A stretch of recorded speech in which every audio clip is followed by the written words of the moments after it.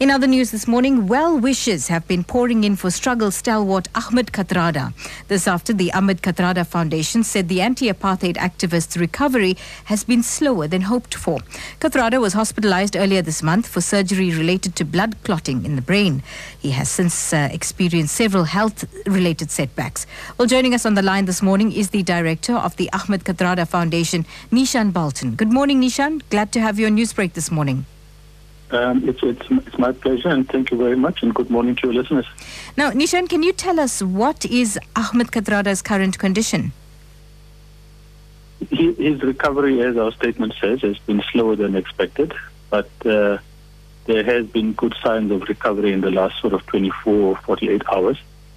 The statement makes reference to post-operative conditions that arose, and that was primarily a touch of pneumonia that needed to be treated, and then a series of post or minor seizures, which we are told is normal after this kind of operation on the brain. But that again has now been brought down to manageable levels, and he's currently in a very stable condition, very restful, but extremely weak and tires very easily.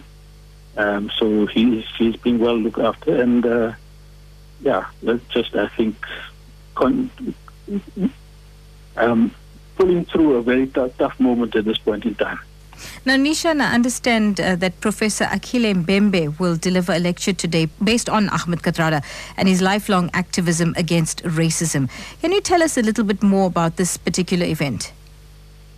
Well, today's event is special. Last year, Menkosa, the Management College of South Africa, its Johannesburg campus, decided to rename the auditorium in that campus after Ahmed Kathrada. And the official renaming of that of that auditorium takes place today. Given that this is Anti-Racism Week, the foundation then asked Prof. Mbembe, who is also a board member of the foundation, but a renowned global academic, to talk about Kathrada's fight against racism. That it coincides with his being ill, it was not planned at all. Of course. But we also thought it's important that the Kathrada's own struggle against racism, because that epitomizes his life, is something that is now also shared publicly. And I think that's the very basis for the Ahmed Kathrada Foundation.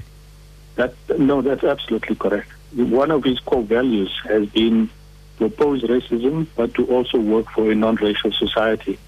Okay, Neeshan, we're going to have to leave it there, but thank you very much for joining us on Newsbreak this morning. That was the director of the Ahmed Kathrada Foundation, Neeshan Balton. Please do convey our get well soon wishes to Mr. Kathrada. Will do. Thank you very much.